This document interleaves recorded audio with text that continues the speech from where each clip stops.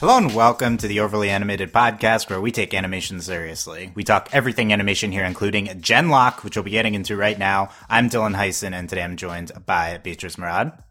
Hello. Haley Neighbors. Hello. And John McKenna. Hi, everybody.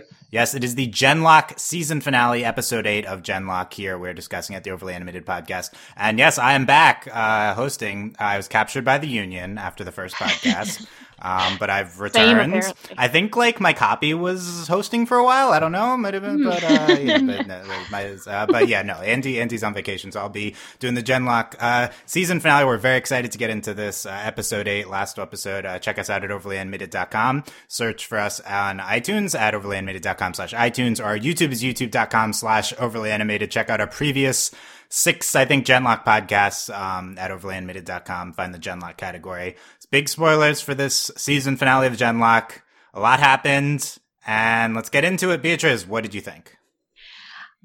It's weird because the thing about Genlock is that it's always surprised me in the way it's interpreted where I thought it was going to go. And I think this episode is the one that's surprised me the least. I was in terms of the beats, I was like, okay, I kind of knew this was going to happen. This wasn't any sort of potential twist or anything. I was like, all right, I kind of figured it out. But at the same time, I had a lot of fun with it. I'm curious how everyone interprets mind melding thing now, because I don't know. I want to get into that a bit more in the discussion, but so I think it's a solid finale, but I also felt a little underwhelmed. Yeah, I wonder if other people thought that. So we'll get into that. Haley, what did you think? Well, I just caught up on the series this morning, so you have a lot going on here. Yeah, there's a lot happening. Tell me if it's better to binge it than it is by week, because that's something I'm also curious. It would be, because I left the finale feeling like, okay, yeah, this is actually a good show. It felt very tight, and I think. I don't know if I would have noticed it quite as much if I watched it week to week, but the episodes, they flow into the other ones nicely, so it doesn't feel like, okay, recap, here we go, they just begin, which is good when you're watching them back to back. But I think the finale, from my perspective, was good. I don't think they did anything crazy, that I wasn't, like you said, Beatrice, that wasn't totally expected or unexpected. So I guess that's a negative for it. But for a first time season finale, I think it was pretty strong. I'm actually really surprised that Nemesis is defeated, but I don't know if I believe. Is he because he was copies, right? Yep. But yeah, so there's probably something else there. But yeah, I think it was really tight. I have no clue what's going to come next season, so I think that's maybe positive. I don't know. But yeah, I think it felt very solid to me. Nice. And was entertaining. Nice. Okay. That's good. John, what did you think? Watching it week to week, for me, I think it still had that fluidity, because you jump right in and you basically know what happens to begin with. But I did sort of like the fact that we started the show with a big giant mech fight, and we ended with a big giant mech fight, so it all came full circle. And it was a great mech fight too. It was the boss fight we kind of expected. It was Chase versus original Chase, which I appreciated. The character interactions, again, really solid, and it was just how it's been for the entire first season. I still wish I felt a little bit more emotional about Leon being in a coma now. I didn't really feel. I didn't feel no reaction to it from me. Whomst? Yeah. Okay. Whomst. Who's Leon? Yeah, although I thought it was more interesting, we got Sinclair, the cutscene with Sinclair at the end. That was pretty good too. It leaves a lot of questions unanswered. I'm still a little annoyed that we don't know more about the Union by this point, but as far as season one goes for a show like this, I like it. I mean, Rooster Teeth probably never cancels anything, so when season 2 comes out, I'll be there waiting with bated breath. I'm also going to give you a whomst to the person you mentioned at the end of the episode. Whomst is that? Okay. But I literally Googled. I was like, Genlock Sinclair. Oh, yeah. Literal whomst from right? Haley. I love it. Because I thought he was... Well, I thought he was the guy who was actually bad, but he was the bad guy was trying to act like he was. Oh, okay, that's it. Well, that's an interpretation. Okay, no, that's the truth. I think that's what Sinclair is he's a good guy, but he's masquerading as bad. But I thought that's the you can't say it's the truth. It's very no details. We'll discuss it. Okay. I didn't actually think of that, but told me it was who he was. So. Okay, well, we could be okay. People are saying, they're interpreting it as well. Yeah, we'll get into this explosive post-credit scene with our favorite character, Sinclair. I thought it was going to be the Doctor, but this is besides the point. This is later on. Weller's alive in the post-credit. Yeah, exactly. Yeah. And then it was like, who are you? No, he's the robot now. It's fine. Yeah. Okay, I thought this finale was excellent. So first viewing, I had the reaction Beatrice had, and I was a little bit underwhelmed. And I do think this is a conventional finale. And I agree. I think it's a great point that the show is kind of surprising the entire way through, and then they concluded in an unexpected way. But I think that's good because I think this is the perfect finale to the season. I think this really concludes everything that's important from the season. And it really hit me on second viewing, just this theme of identity that pervades the finale. I guess I didn't say the episode name in the beginning. Identity Crisis is the episode name. And this is all about identity, much like this entire season, but especially this episode. And I think this episode has a lot of interesting and maybe profound things to say about like what constitutes being yourself, which is what the show's gotten into a lot with Nemesis and with Chase. But we really drive it and we expand it. It's been all about like Nemesis and Julian, but this episode makes it about a lot more than that. And it really expands the show's approach to identity. And what it did was it kind of made the entire season all come together for me, because I thought about other things like Val and gender fluidity, right? And like it's like, oh, I kind of understand everything we did this season. It's all about identity. And I think that's a great reaction to have at the end of a season. Like it all really came together for me. It's just another great battle sequence. Genlock is just extremely consistent, really good action the whole way through. And like compare it to 2 episodes ago, it's not as high stakes. It's not as like huge and epic. So you have to look at it a little bit more of a character specific level. And in that regard, I do think it's very fulfilling. So I don't know. I want to rewatch it even more than one more time, and see what I think of it then. But at this moment, I'm pretty high on it. And Genlock as a whole, I'll give a little anti-rant, good rant, and about how good Genlock is. Good rant. But, yeah. Wow. But yeah, you guys haven't heard my takes on the show in a while. I'm flabbergasted by how good Genlock is. So we'll get into that later. Same, man. Same. Yeah. Okay. I guess we can start with Nemesis here, and we kill Nemesis, right? This is, I guess, our highlight. This finale is all about fighting Nemesis. We isolate him in this larger fight in Chicago.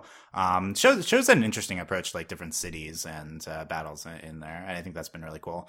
But we kill Nemesis. Do we? How do we like intersperse between the mind sharing realm, the Genlock realm, and then the physical realm? And Julian does triumph here. Beatrice, what did you think of all of that? It's a little bit high concept with the abstract world and then the physical world, and switching back and forth by that. And what do you think of our conclusion? Where did you interpret where we arrived at there? So I think the previous big battle we had where they did because they do this often, right? They'll switch from the abstract where they're in when we're in their heads versus the battle sequences. And in the previous fight where it was like right before when we had that dance between Kazu and Val, that for me was more effective. I think they balanced it, they weaved it a little bit better because there was more of a sound element there. So there was like loud to very quiet. So it flowed a little better. Whereas in this one, it seemed a little bit more disjointed the way that they flowed back and forth between.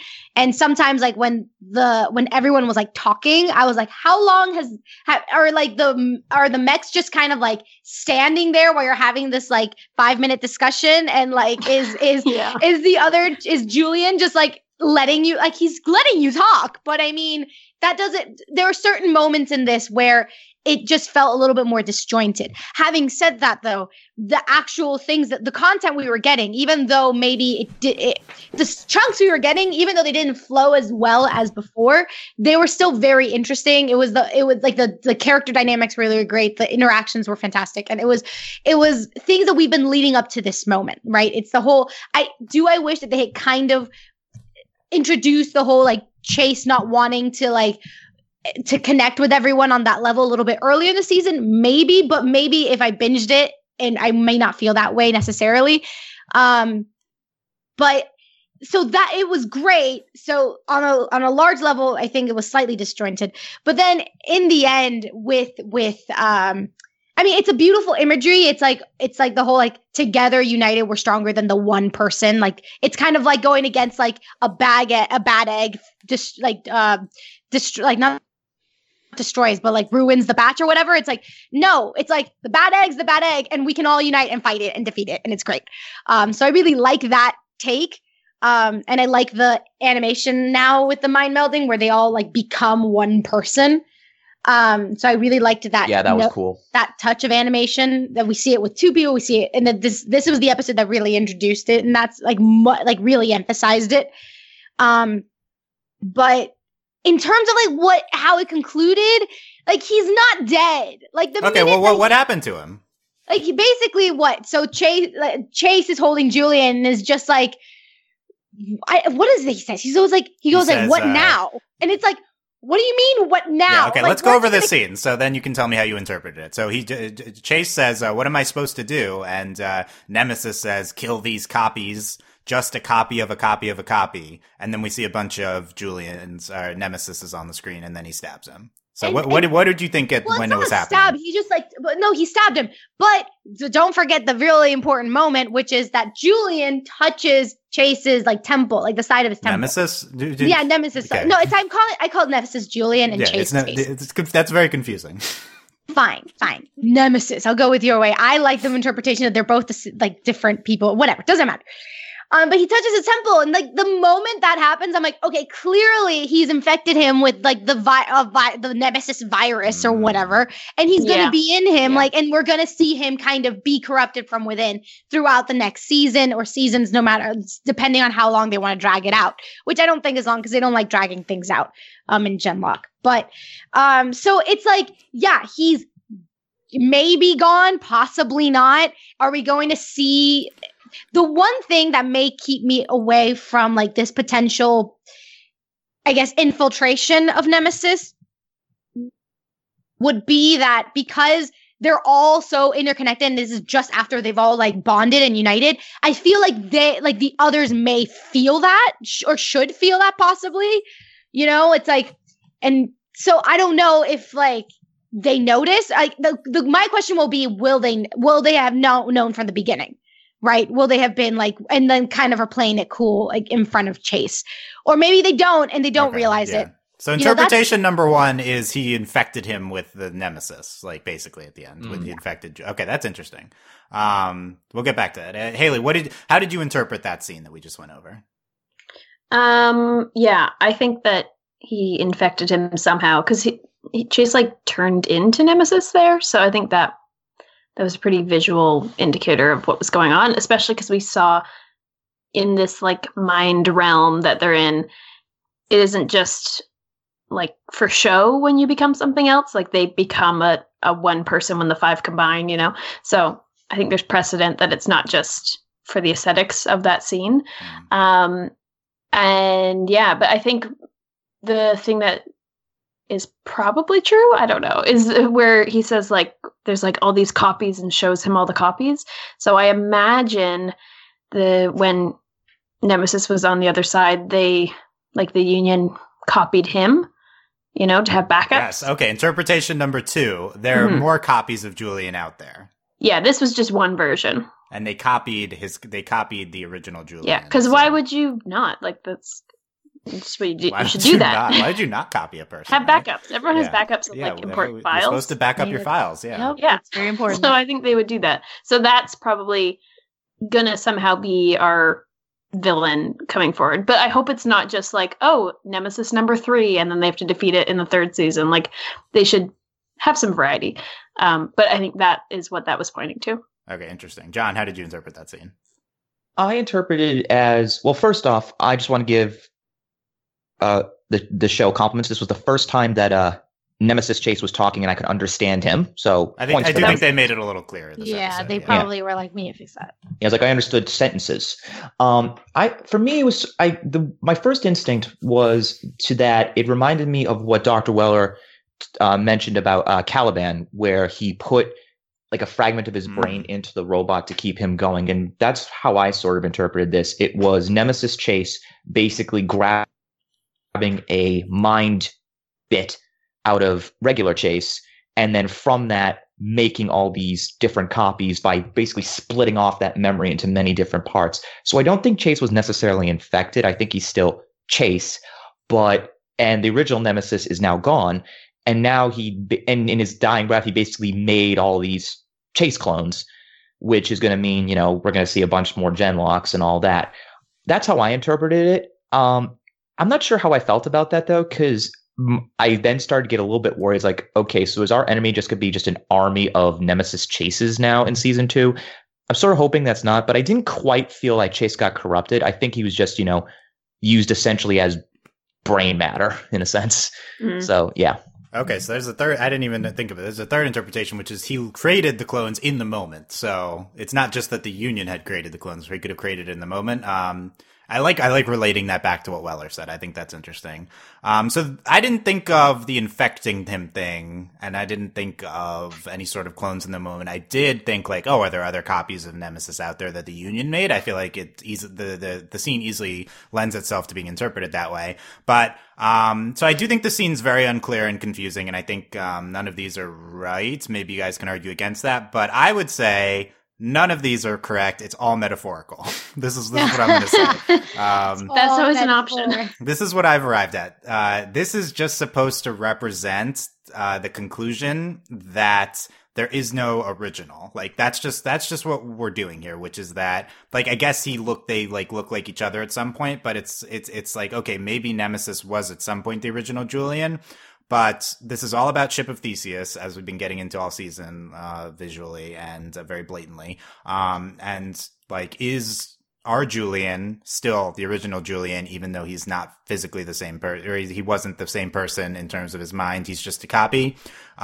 This is like, yes, they're the same he's like killing the copy. They're all copies. I think it's all just lending itself to them all just being, there is no original. We're all like, that's the big theme of this episode is we're all different people than we were before. There's no true version of ourselves. This is what Miranda says at the end. This is what, everyone is saying when they're all mind melding together.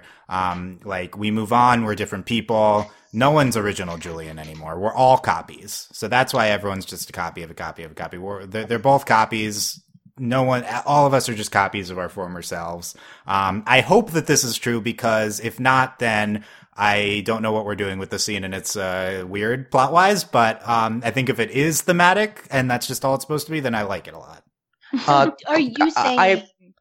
Just a quick reminder: Ship of Theseus. That's if you take a ship apart and you put it back together the same way. Is it the same ship? Right. So you have a ship. If you take it board by board apart and then rebuild it, is it the same ship that it was before? That's like a philosophical quandary that the show it wrote it on like the whiteboard, and it's been in like a lot of episodes, and that's kind of thematically what they're doing with identity in a lot of the season. Beatrice. So you're saying that all the scenes where they're in like their minds, that's all metaphorical.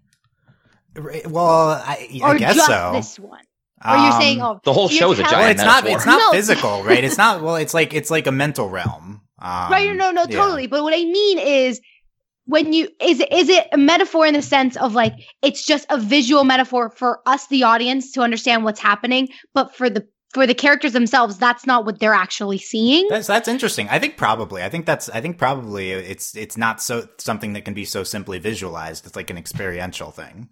Because what I'm saying, what I'm trying to get at is, are you telling me that in this interpretation of the show, Kazu and Val don't actually know that they dance with each other? That was just all for us. No. the ship is still alive, and there are more ships that this finale talks about. But no, I don't. I think that just this scene is there's nothing that happens here that needs to be like discounted by saying the entire realm is a metaphor. It's just like it's very vague dialogue, and they're like touching each other. I don't think there's anything definitive that I need to say like this is not true. I feel like it's very up in the air, and I think because it's so unclear, it makes me think that it's just supposed to be the thematic stuff. Because I think like Nemesis in general has always talked very vaguely and thematically. And I think that this is kind of his conclusion here. And I feel like what I'm supposed to get out of this scene is like in the question of who's the real Julian, Chase versus Nemesis, the answer is neither. That's what I'm taking away from. Yeah, I think both is another way of putting that, but I think neither is an even better answer because of what Miranda says later. So, neither are who Julian was before. They're both different people at this point. They've both been through new things. I think that's probably what the scene's supposed to tell us. That could be true even if there is some plot thing happening. So I don't want to say that it's definitely not happening, but yeah, I don't know. Is this a weak point if it's like, if we're confused by this scene? I wonder if everyone's confused by it's in like a mental realm, so I think it's going to be confusing regardless. But I think they handled that whole like plane of existence pretty well, because you can interpret it to be like, oh, there he's showing him all the copies. But I also agree with you, Dylan. I think it could just be Nemesis. Like if he's thinking about all these copies, that's just a visual way he'd imagine it in his head, and that's what's being represented. So it doesn't have to mean anything.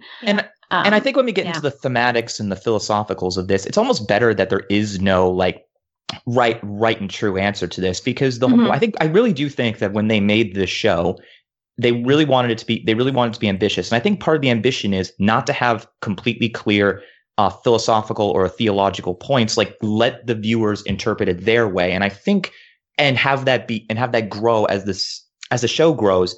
Then these questions grow too, and we keep coming back to this and with new information. I think I don't think it's a weak point of the show. I think it might be the biggest strength of the show is that it's allowing viewers to come to their own conclusions. They have these debates, these philosophical discussions where there probably shouldn't be one right answer anyway.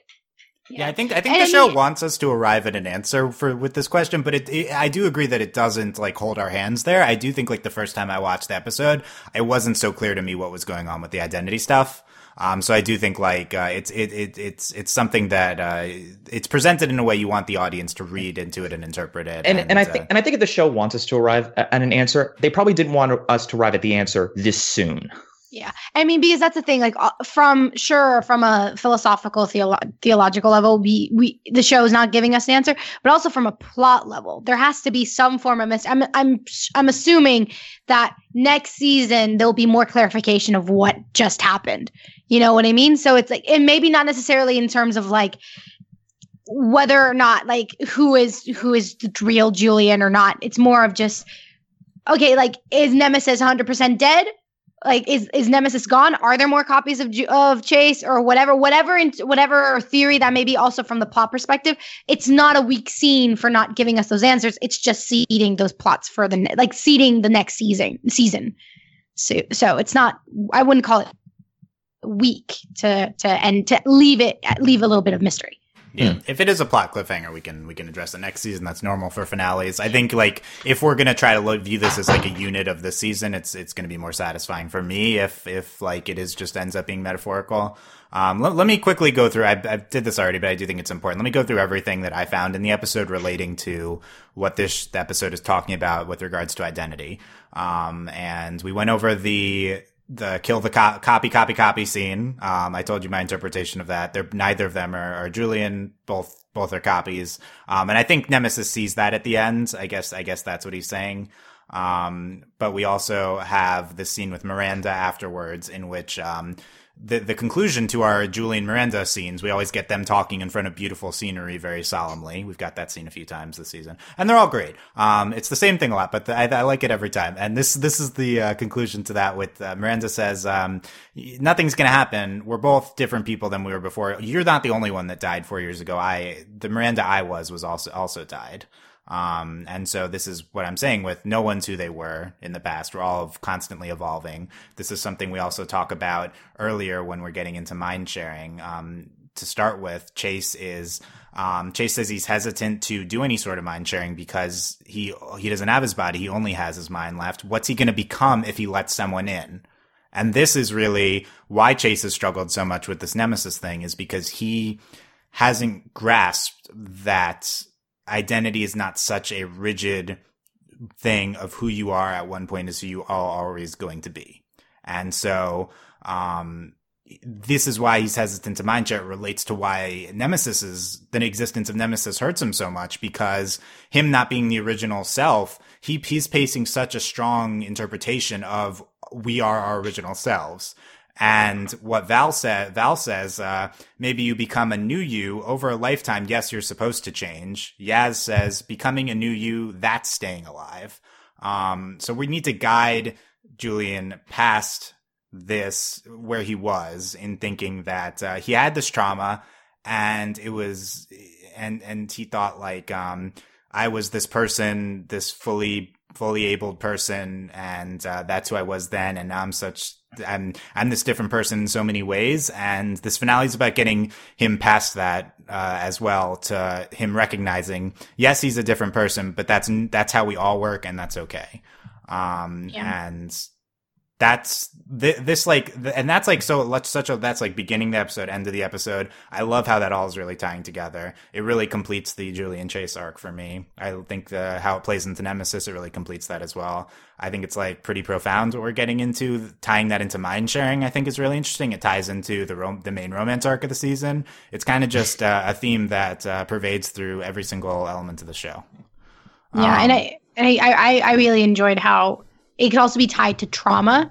Yeah. You know, how the relationship between trauma and identity, and the impact trauma has on identity. And it's this entire arc with Julian with Julian Chase is basically, when something incredibly traumatic happens to you, are you still the same person? Like, and you know, so it's also like it ties into that as well, which I also like how they dealt with it. Yeah, and it's not such an easy answer the show is giving, because the show's saying, yes, he is a different person because of his trauma, but that's okay. And I think that's really interesting. It'd be easy to say, no, you're not a different person. Trauma doesn't define who you are. What this show is saying is, yes, trauma does affect you, but like everything else. Like everything else. I think that's so interesting. Yeah. Yeah. And it's like, even though your identity changed, you have to almost allow your identity change as well, because, and I think the big point that Yaz made when they were mind melding was that if you, the alternative is you lock yourself in, you resist that change, and then you can't grow as a person as well. And that's almost worse, because you're not allowing yourself to grow. You're not allowing yourself to deal with things, and that can be a severe problem. And that's part of the reason why they were able to actually to have the 5v1 meld in the end too, because Chase had to accept the fact that he was not the same person that he was. And I think one of the bigger moments, which I think could tie into that identity thing as well, he's now permanently in his Holon. Like, he's not getting out of it anymore. Like, he can't do it anymore. Yeah. There was an actual cut of the link between him and his former body. That's an important plot thing that happens here. He can't go back to his body. And it's kind of interesting. And in the sense, why? And the thing is, why would he? Like, what does he have? Exactly. Why is he? He goes back and he's in a tube with half of his body cut off. Like, at least in the Holon, like, he can move, he can fight. He now has, I guess, unlimited uptime power. He can do pretty much anything, which is unlike the others. So it's like, everyone has the same cost, but for him, it's such a small cost, because what does he have to go back to? I think it's also interesting because he's like kind of accepting that his body's never going to get fixed, which ties into the whole identity thing, because like his mind has been separated from his body for however many years, you know? And he probably always in the back of his head was like, oh, I'll get back to my body. I'll get back to my body. But like, that's not going to happen. So it was really interesting to see him change, you know, like into become a Holon person. component of what I was talking about with this, that it's not just a mental thing. He also like needs to make this decision and become physically kind of become this new person, let go of who he was before, let go of his body. He is a new person now. I'm happy he could still like hologram into stuff. Right. I didn't know if he said I'm stuck in the holon, but he can still hologram. Yeah. So that's fine. No, yeah. I think it's just the more I think about it, the more the actual body is such a great visual representation of the weight that he was carrying with him. And it just represents that trauma and that from his past, and like having to cut ties with it to be able to because John mentioned it was so small, but it's not. It represents everything of who he was. Like it was the scars of his past. And so to cut those links and to be able to then just immediately be free, and kind of very similar to like, you know, Captain Marvel with her hand tied behind her back.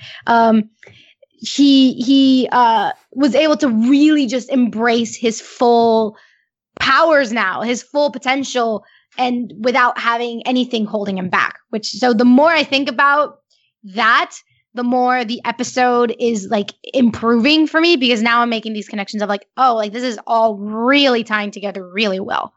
Yeah, that's what I'm going through, and even more so with the things you guys are contributing. And I liked the vague way of getting into Captain Marvel spoilers without saying anything nice. I think reemphasizing a point John made before, which is like from a larger philosophical perspective, this is about how all of us like need to be open to change with ourselves, because like Julian has this extreme circumstance, but this is true of all of us with, I think like the way society views things, there's like some rigid sense of self, but it's regardless of if you think that or not, you do change as a person, and it's a lot healthier if you're open to that, and you can grow more as a person more easily. I think that's what the main identity themes like tie into from this larger perspective. I think that applies to a lot of non-Julian characters in the show as well. And I find that a really satisfying theme that we got into this entire time. And it doesn't even have to be trauma related either. Like if I think all of us can look back and realize that our identities have changed a lot, even within the last 5 years or even 10 years. Like high school me is way different than college me, who's way different than adult me. And if you really look back on it, it's like, would you really want to be the same person you were when you were 13 years old? Of course you wouldn't. Why? Because 13-year-old you was an idiot. And you've hopefully learned from that. Yes, I agree.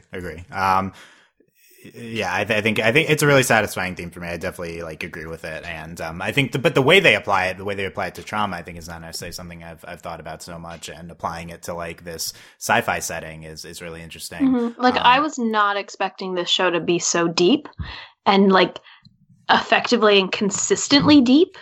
So it's really surprising because it doesn't come across as being like, oh, they're trying to be like deep about identity and stuff, but like I just want to watch the mech fight. It's actually like part of the show structure. And like all the twists and turns. Like I didn't get to say it because I was on the pod, but that whole twist about how like Nemesis was a copy of Julian, I think was just so smart and added so much depth to it. And we see it in this finale where the end could have been just a big mech fight of like, oh, we got to defeat Nemesis, but it was actually like a whole thing about moving past your trauma and discovering your true identity and stuff, which is like amazing, and it was convincing and really well done. So yeah, I'm really very impressed by this whole scene and show in general. The show is better if you add in the things we're talking about, because I think like Beatrice was saying, I think like you watch it and it's a solid action show with like some solid mech stuff, and like it's good, but if you add in this layer, I do think it like becomes very good. And I would argue that I think everything we've talked about, it lends itself to like this 20-minute discussion on deep philosophy. I think it's very much intentional by the show. I don't think we're reading into things. Oh yeah, like, that's the nice thing. It's totally just like, yeah, that's what the show did, and they committed to it all the way through. And the ironic thing as well is that but after I saw the episode, I went back and I read some like initial reviews from when the series first came out, and I remember it's so funny looking back how everyone was like, this is just a dumb mech show. Why is this so ambitious? Yeah, guess what? It is ambitious. Yeah, we were making fun of it for being ambitious, but it's ambitious. It has been ambitious, but it's been ambitious in a fantastic way. Like I think that's the conclusion we get. Like it really is it's executing on its ambition, and I think that's one of the main things that I take away from the season, is that it has executed on the lofty things it's tried to do. More on that later. Let's get into some of the other specifics from the finale, because there's a lot here. We can go start to finish here to make sure we hit on everything. We talked about a lot already, but this is this first episode. We have the new Holons in action. After end of last episode, they're introduced, and interesting decision putting them in the intro and then not us not getting them really until the last episode. But it's sad. It makes you it's like, oh yeah, they're here. It's exciting. And we'll get to that in a little bit, like what they can do. We get a big Migos episode here. He. We'll see. I don't know if it's a good thing, but he calls them, and we learn that we haven't even talked about this. We learned that the anvil is actually okay, because what Dr. Weller replicated the like green light safety signal from the nanotech, and they like broadcasted that, and so the nanotech didn't attack them. I'm calling bullshit. Yeah, like come on, guys. I think it makes sense. It's just not necessarily satisfying, considering the episode 6 is so good because of how depressing it is. Like, and so you reverse it a little bit here. I don't think it matters that much because I don't care about the anvil, which is why it was a good decision to go away from the anvil. But True. It does like, oh really? Episode 6 was like the best episode of the show, and it was because it was like everything went to shit, and now it's not to shit. So I don't. Everyone's okay. Yeah. Like, Well, except for Weller. Weller, though, it is good that we kept Weller dead, because I definitely thought he was staying alive, and I still think he's kind of alive in Caliban. But he's like a sliver of him is alive. That's what we presented. I think probably more of him is alive in Caliban than we think, or like there's a backup of him. Oh no, okay. So do you know in the beginning of the episode when there was that scene with Chase talking to Fatima, Caliban is looking at her from a distance. And Chase notices, and he's just like, okay, we're going to go, because he wants to stop Caliban from doing anything. So clearly there was like, and Caliban can't like let her know that there's a little bit of Weller in him. Right, so okay. Yeah, so definitely there's more to Weller in him than we think. Yeah, let me recap that. So we're going to Chicago to fight Nemesis. We get this scene of Cammy giving Henry Wu the robo dog to take care of, which that was good. And we get to like Beatrice said, Caliban waves to Dr. Jha to and yeah, that was interesting, right? Because that makes you think maybe there's more to Caliban. There's more of Weller in Caliban, or maybe Caliban's just vaguely aware that this was Weller's ex-wife. He did reference that last episode. Like part of his brain is in the robot. He's got to have something more than just his knowledge, you know? Yeah. I think there's more there than we're thinking. That was a nice little thing, though. I mean, there's his wit. Yeah. By the way, I'm fully on team Caliban is funnier than Dr. Weller. I know that was discussed last podcast. Caliban, we did not unleash Caliban this episode, but I'd say I don't miss Dr. Weller. Let's keep Caliban. He's much funnier. Like I'm fine with that. He's less shady, so that's good. Yeah, I trust Caliban. I don't trust Weller. Like, why do you not tell them about knowing how to deactivate nano things? That should have been. He really should have just told them more things. Like, come on. This is really the flaw with all geniuses. They just don't tell people enough things. But especially when his plan was to like, oh, when I die, I'll give them literally my mind. Like, just tell them already. Just tell them when you're there, dude. That's from last episode. He didn't think they were ready. I don't know. Well, Dr. Weller's still very interesting heading into next season. So I think that Weller, Caliban, what's up with that? That's one of my the main things I'm going to be interested in. I'm happy he's still a presence in the show. Yeah, definitely. Yeah. Okay. We have a lot of layers to this fight scene. We start with so Nemesis. He's upgraded and he's fighting the modded Holons. And I think the main mods that are interesting are Yaz's eye beams. That was funny. Yeah, and cool. Val can like cloak. That's cool. We also get so Nemesis can like read their minds in the Genlock realm. By the way, Haley, this is all just Voltron. Do you want Voltron Mind Realm or Genlock Mind Realm? What you got? Genlock, 100%. Oh wow, Genlock Mind Realm. Because it's actually good and engaging, and like you don't need to know if they're actually seeing this or not. Like I can understand that it's a way of showing us what is going through their heads as the viewers, and I think they do it so well. They executed it better than Voltron, I agree. Yeah, this episode is also just Power Rangers. Power Rangers, Voltron, whatever you want to call it. Well, all mech is Power Rangers. It's mech. We thought we knew the show would become Power Rangers because of the intro, but this is like full Power Rangers. Call Justin. We gotta get the similarities podcast going. We get a lot of mind sharing. Cammy and Kazu mind share to start with. And then Yaz and Val mindshare. Beatrice, what did you think of this? What do you think of this ship? Of Yaz and Val? Yeah, Yaz. Golden Cloak.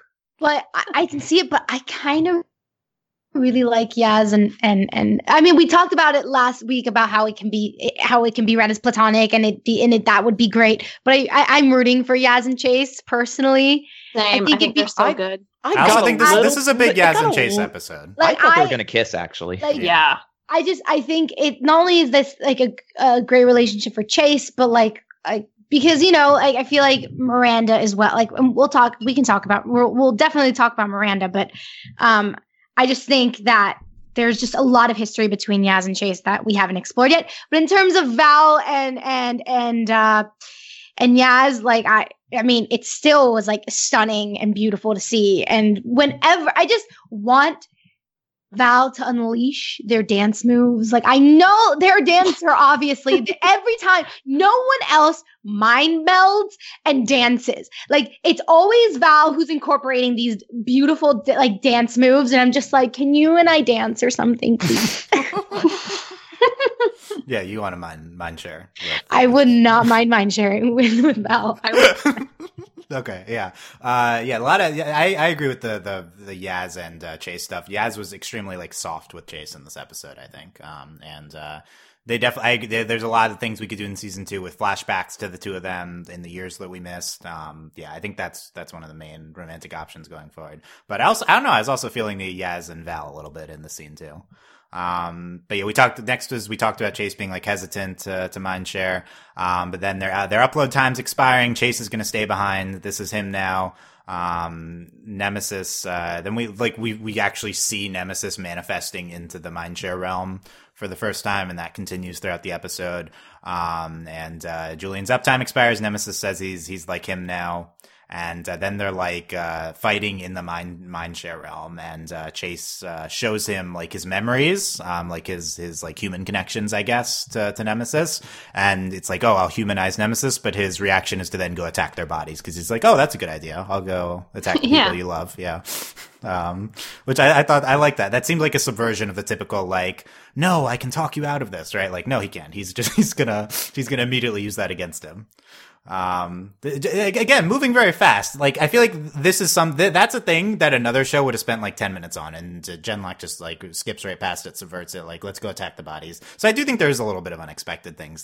There's mostly, I think this finale is a little bit, play by the numbers, but this is, there's a few things that I think it doesn't lose momentum, which is nice. Cause it could in those like mind realm scenes. It could they're all very fast. Yeah, I agree that I think Beatrice said earlier that the premiere Mind Realm thing was still 2 episodes ago. But I wonder, like, could they have done some more eloquent, like beautiful mind sharing stuff this episode? But I think it's in service of moving quickly. I think that's why we like don't do anything too intricate.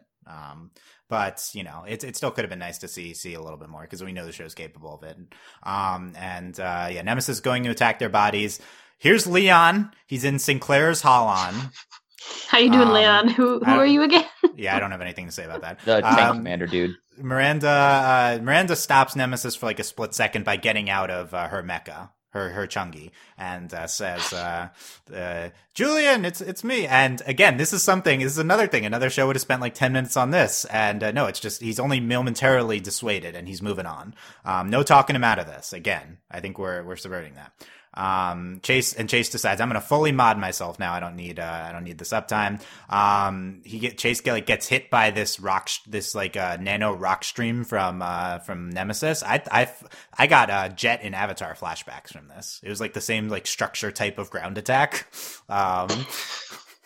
It's very interesting. There's another time when I thought of Avatar too. When I thought when Julian and Nemesis I thought he's gonna energy bend him like in the finale. But I feel like there's some Avatar influences on this episode. But yeah, again, like Chase gets seriously hurt, but we're moving past it. We're going. He's Chase is stuck in his home, but everyone's like, you won't become like Nemesis. You have us now. And then we get the visual climax, of the episode. They're all mind sharing together. Very rainbowy. We talked about this a little bit. We liked this. Yeah.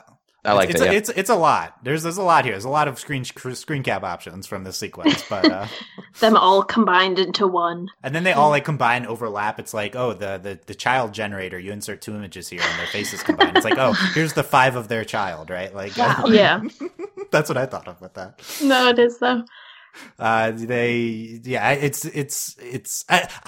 maybe could have slowed down a little bit here. We're moving real super fast through this, but it's very visually striking, and there's a lot of interesting things we're doing with color here. But they restrain Nemesis in the robots and in the mind share place, and we're cutting back and forth. They have this thing with Cammy shutting down the nano because she gets the green light code from earlier.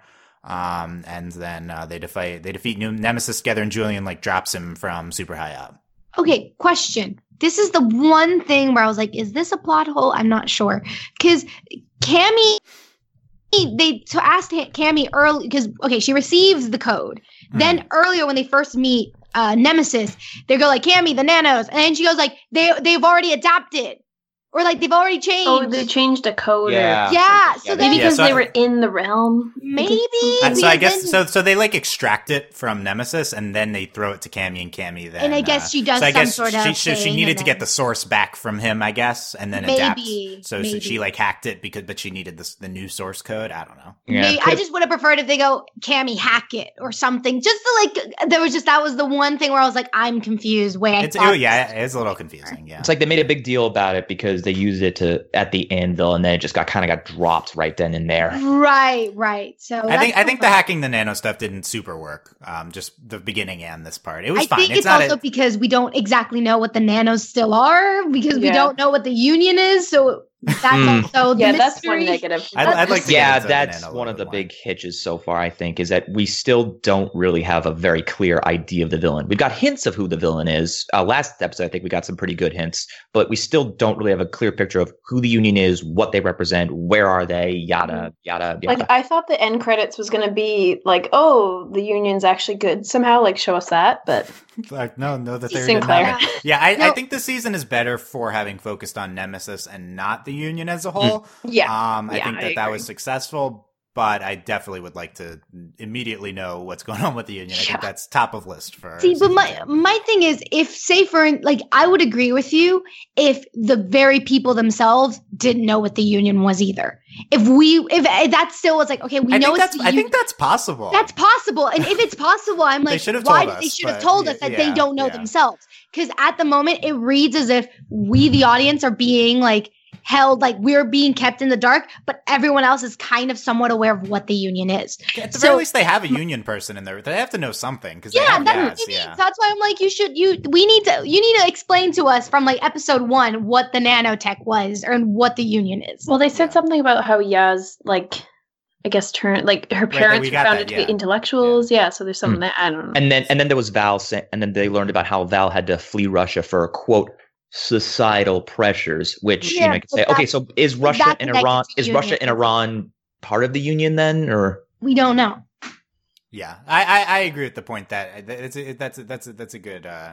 a good point, that it's more of the audience being kept in the dark than the Union being the shadowy figure. Let's make it clear what we're doing with the Union. Are they just the shadowy figure that even their citizens don't know about, or are we just holding stuff back from us? And there is a second element of this too.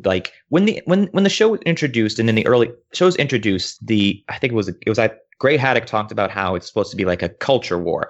And in some of the original episodes, Weller does mention how it is a culture war.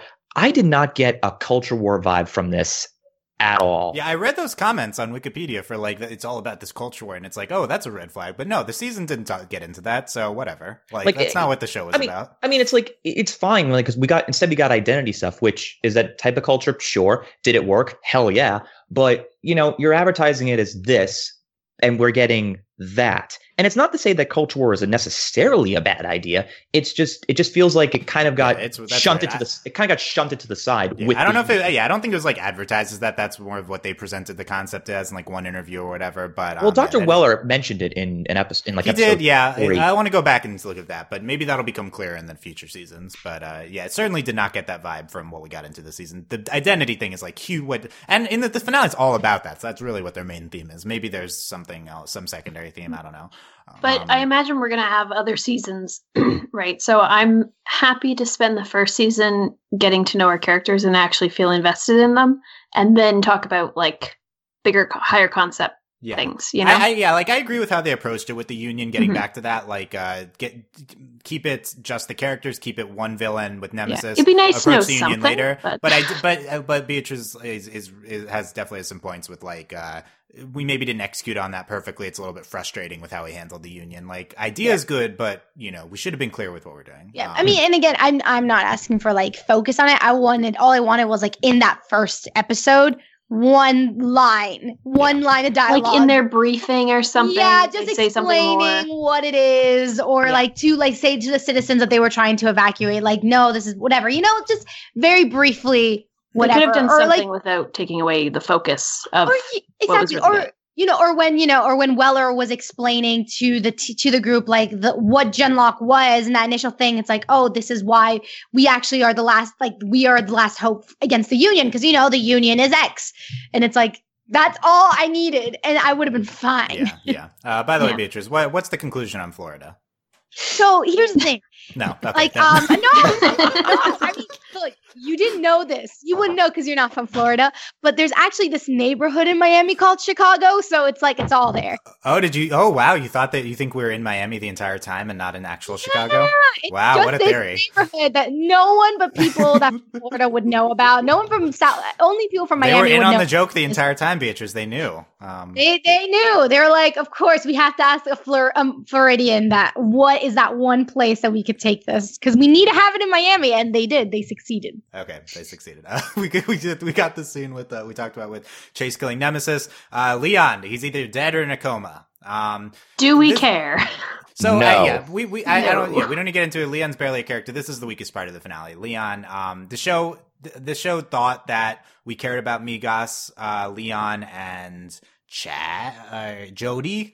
But why though? Like Jody? we haven't talked to them. Was Jody forever. the one dating, or is it Leon? No, it Which was one? Jody. Yeah, okay. I have no clue. The problem is this they didn't. Yeah, we didn't need to focus on Leon here. We don't care about them. Also, like for the smallest of moments, I confused Leon and Jody. So I was like, "Well, yeah, what's the difference?" Jody in this thing, and now he's going to be part of the team. I will riot because I can't stand him.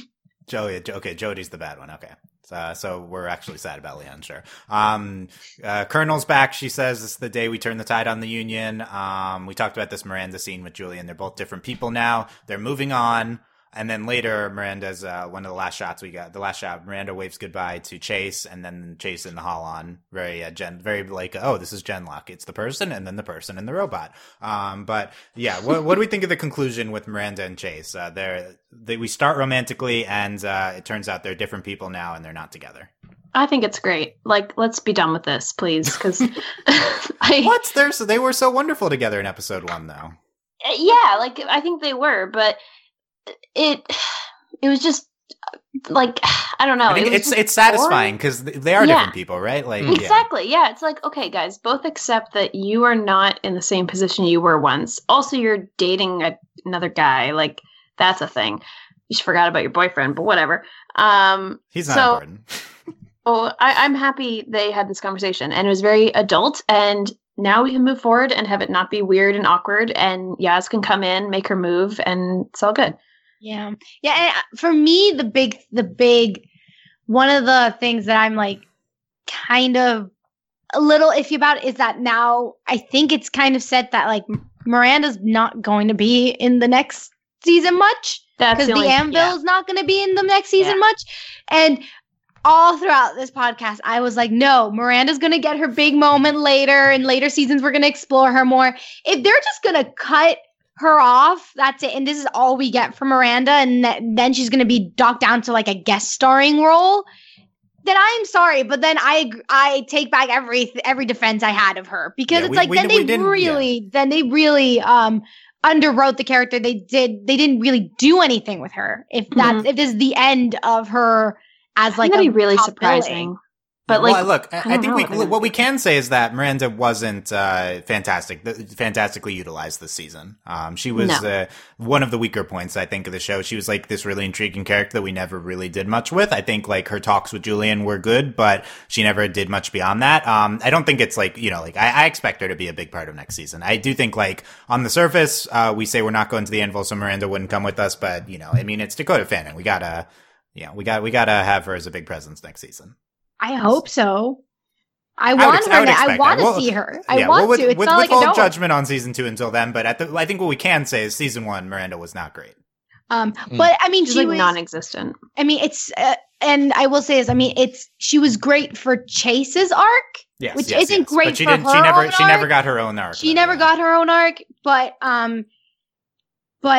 it's like, there are enough female characters, like say 10 years ago, she would have been the only female character and then this would have been problematic. But because she isn't the only female character, we're allowed to have like a female character in a small role that maybe didn't take big part, that is allowed to be kind of a supporting for a male character. Yeah, it's fine. It's fine because the show is so diverse. Exactly. But yeah, I do. The Miranda and Julian arc was fantastic, but there's just she didn't get her own thing. It never happened. And I would really love to see that next season because I do really like her character. Yeah. Like that's also towards the top of my season 2 wish list. Miranda doing stuff. Migos though, he's coming with us to presumably the science place, but we don't say that. It's John all over again. Like, we're just not going to. What is it with like them Miles, these characters? Miles, stop coming with the main team. We don't want you with the main team.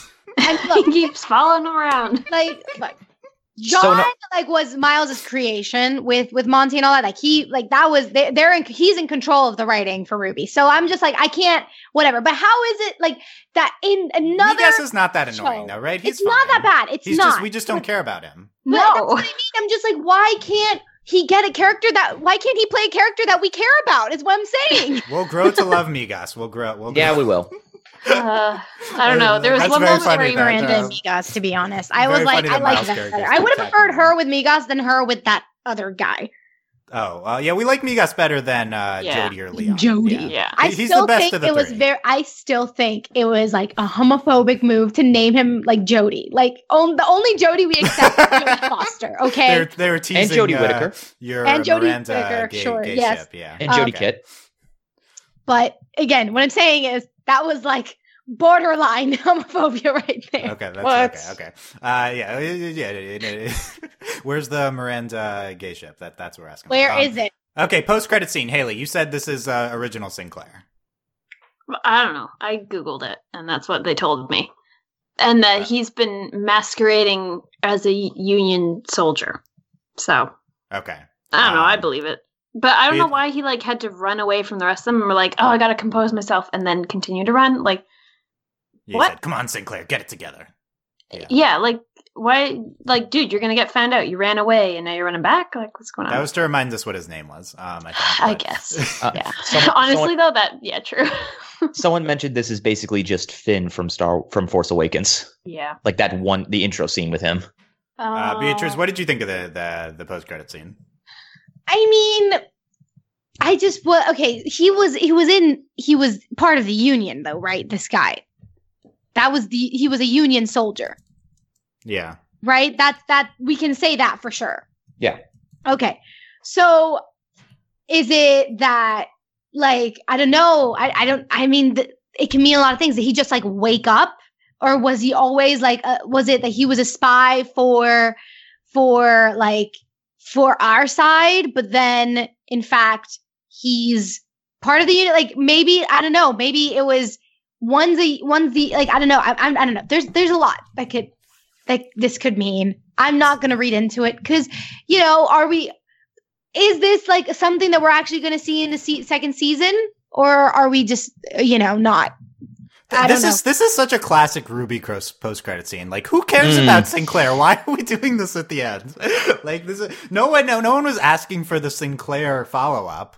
When I saw this, I thought, oh, Sinclair's actually alive. He didn't die in there. Or I thought, oh, they'd made backups of Sinclair. But then that's a good point, that there was an original Sinclair that they took his identity of. And if the guy's calling himself Sinclair, that was just a fake before. So I guess this is original Sinclair. I guess that makes sense. But that's what I mean. It's like, if he's a Union foot soldier, then why did they want to make a copy of him? Why couldn't they have just sent the Union Sinclair, who's an actual person? Oh, what? Because he looks like the original one? Like, he looks no, like the guy no. we saw, I mean, no. If this is okay, because the copy, I'm assuming there was like a spy who looked like Sinclair, or I don't know who said they were Sinclair but wasn't, and they got on the Holon and then they died. Right? That's what happened.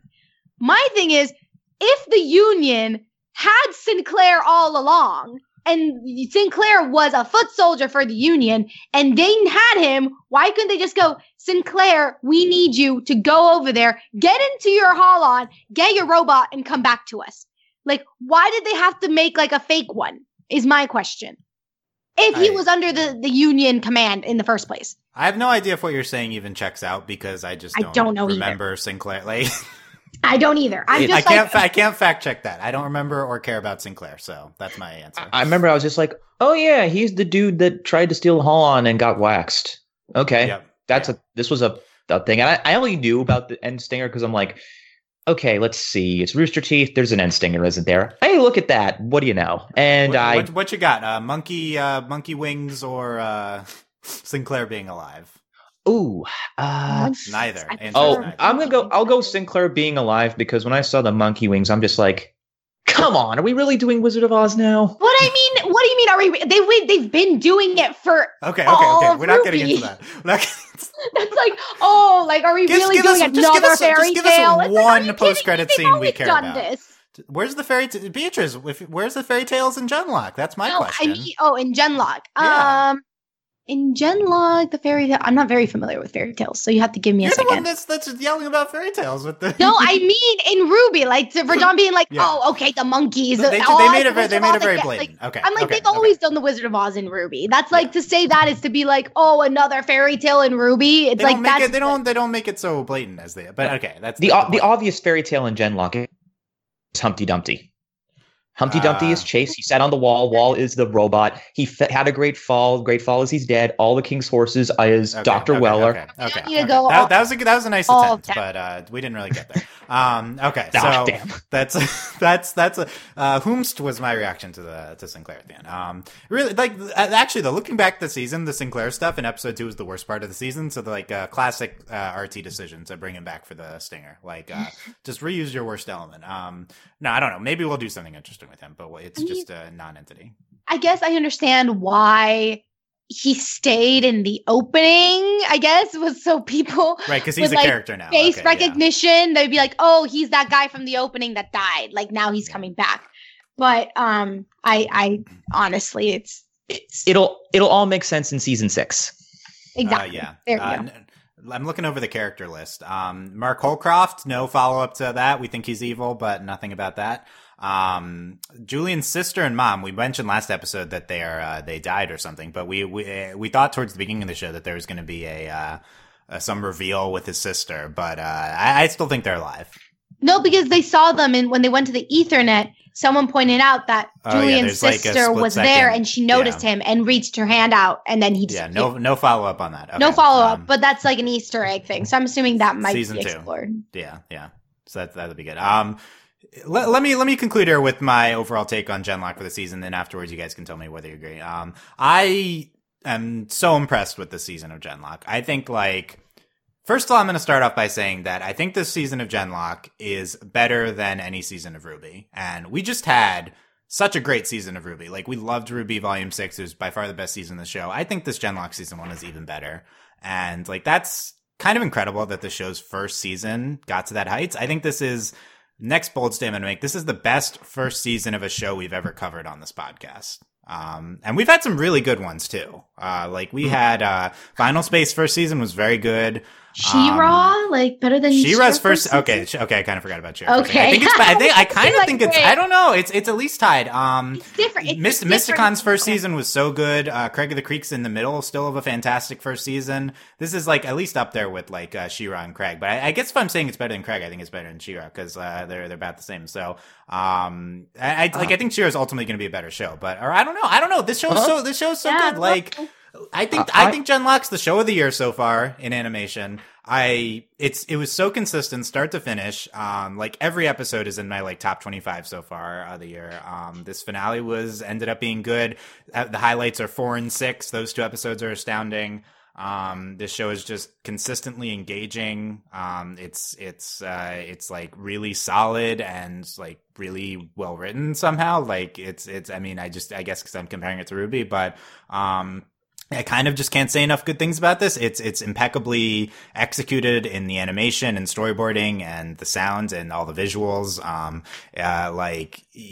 Rooster Teeth animation is just really come in full force this last year, because Volume 6 of RWBY plus this season of Genlock, that's like a powerhouse, and they're doing work that's better than most major animation studios, and they're just this indie studio. I guess at this point they're probably a little bit beyond that, but like it's incredible the work they're doing. I am so impressed with this season of Genlock. We started off memeing about this show. Oh, it's going to be this ambitious series. Oh, robots, Chungus, and it turned out to be the show of the year so far. So look, what did we know? This is Genlock's great, and I'm not being ironic when I said any of this. I really mean this. Mature topics in a stupid mech show. Who would have thought?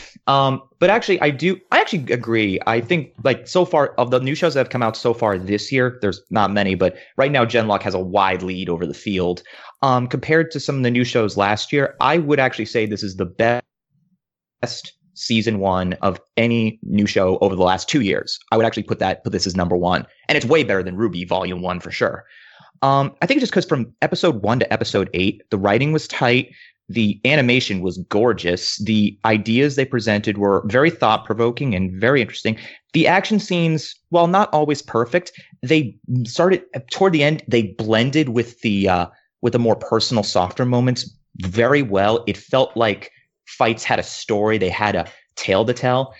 And yeah, I would say I think it is the better one. I like this a lot more than I think some of the other new shows we've had. As far as Rooster Teeth is concerned, like, if RWBY going forward is made with this level of care and attention, then Rooster Teeth is firing on all cylinders, and all their stuff is going to be so fun to watch for the next few years. They've done an amazing job. They've had an amazing last 7 months. Let's put it that way. Yeah. This and RWBY V6 back to back, very, very impressive. Yeah. And guess what? They have a chance to keep the ball going because Red vs. Blue debuted today. Sure. So we won't be covering that. No, we won't. I just wanted to mention that just in case people were thinking about getting rid of their Rooster Teeth subscriptions. You don't have to. At first, I was like, "Oh, is this post-credit scene a Red vs. Blue trailer?" It's not the post-credit scene. No, I don't. I mean, maybe that's wrong. I don't know what that show looks like, but they don't need to advertise Red vs. Blue. I think at this point, season everybody, 25. Yeah. It's Beatrice, any overall thoughts on Genlock season 1? I loved it. I wasn't like saying ironically that Genlock was going to be great. I remember in the beginning I was like, I have faith in Genlock, and I'm so pleased about it. Is it like the best season 1? I don't know because She-Ra was so good, and it's hard because She-Ra was like longer, had more episodes, so it's hard to say, but I mean it's up there, and I love the commitment they placed into the actual intellectual aspect of the show. This easily could have just been it easily just could have been very lighthearted, very fun, but no, they actually took the time to incorporate these very mature and sophisticated themes into the show, into the very core of the show.